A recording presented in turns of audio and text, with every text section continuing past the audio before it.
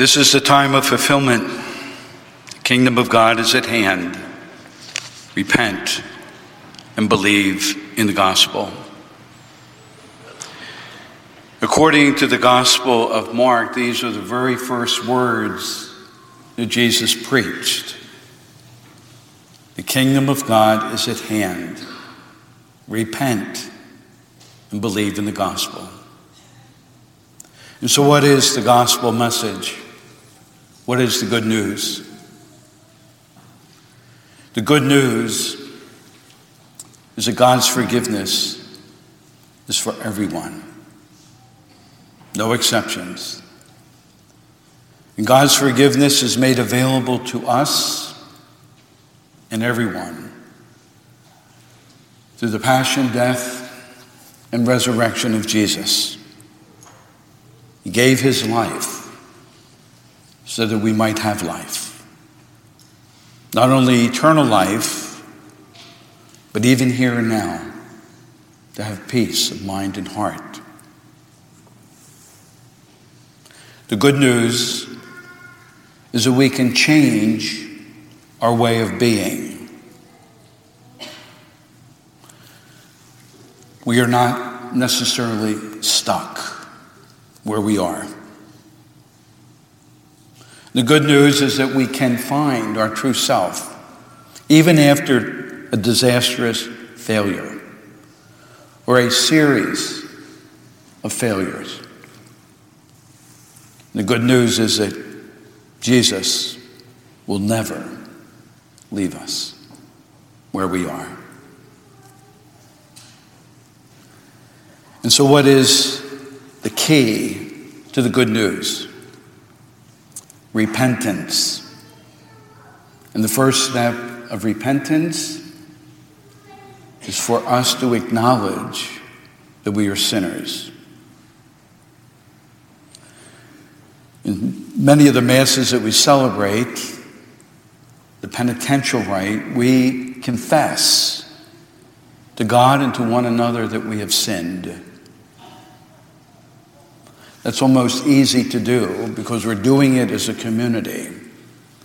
But when it comes to us as individuals, it's so very, very difficult to acknowledge that we have sinned. Difficult to look into a mirror,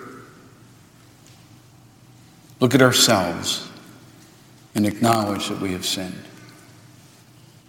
We do almost anything to avoid it. Not even taking time to look at the mirror. And very often when we have sinned and in our heart of hearts, at the core of our being, we know we have, most, myself included, will do anything, even to the point of justifying what we did. There was some reason, good reason, that whatever happened, but we're not going to take responsibility. And so what we need to do is step back and acknowledge that we have sinned. To the extent we do not admit that we're sinners, then we're like those that Jesus spoke of in the gospel in another part. We spoke about not coming for the self-righteous, but he came for the sinners. The self-righteous never acknowledged they were sinners. And Jesus couldn't do anything with them. Indeed, if we don't acknowledge we sin, then we're not going to need the Lord. But the truth is we do need him. Think about this for a moment on a physical level. If we went through our entire lives thinking that we are healthy and well, when in our heart of hearts we know that we're not, we know that there's something radically wrong, and we do nothing about it. We don't go to a doctor, we don't go to a hospital, we don't have a test done, we don't take any treatments or medications. Most probably we're going to die prematurely. And by way of analogy, the same is true if we don't acknowledge that we have sinned. And one of the ways we come to realize that we are sinners, that we pray for the wonderful gift of self-knowledge, where we ask God to reveal to us what it is in our life that's pulling us away from Him, that we can identify those situations and pray for the grace to let it go, be set free, so that we might be forgiven. Lent, very often in the minds of many people, is a very gloomy season. But it really isn't, or at least it shouldn't be. It's really a special time in the liturgical year that the Church provides for us this opportunity to come closer to God,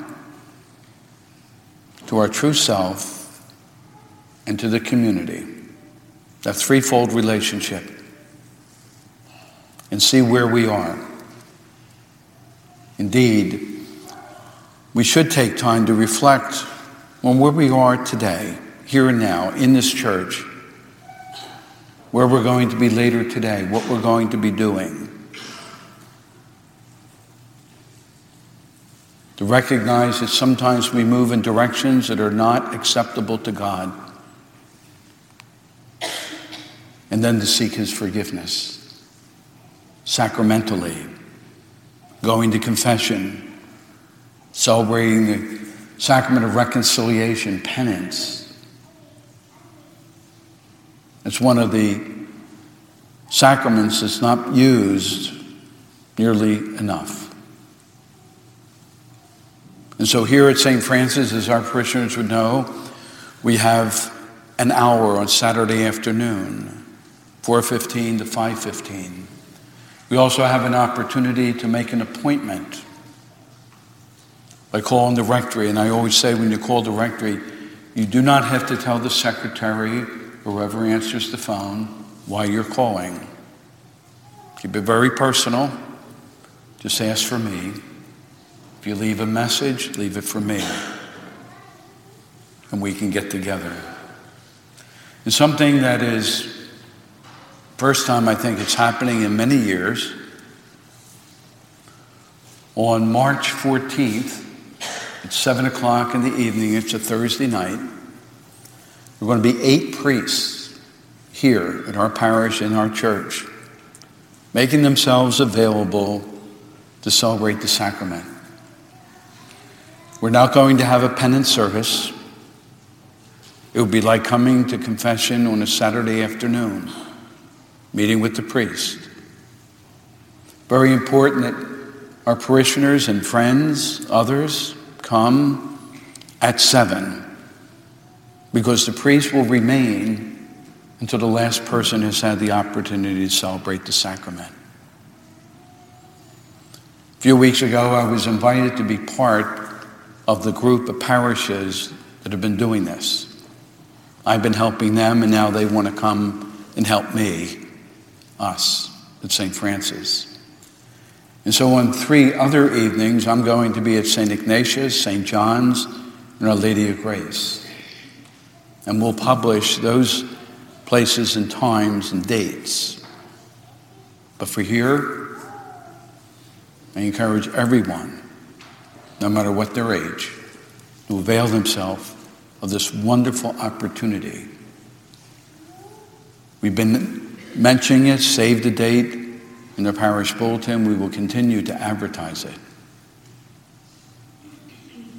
Wonderful opportunity to be reconciled to God, to ourselves, and community, especially those we have hurt.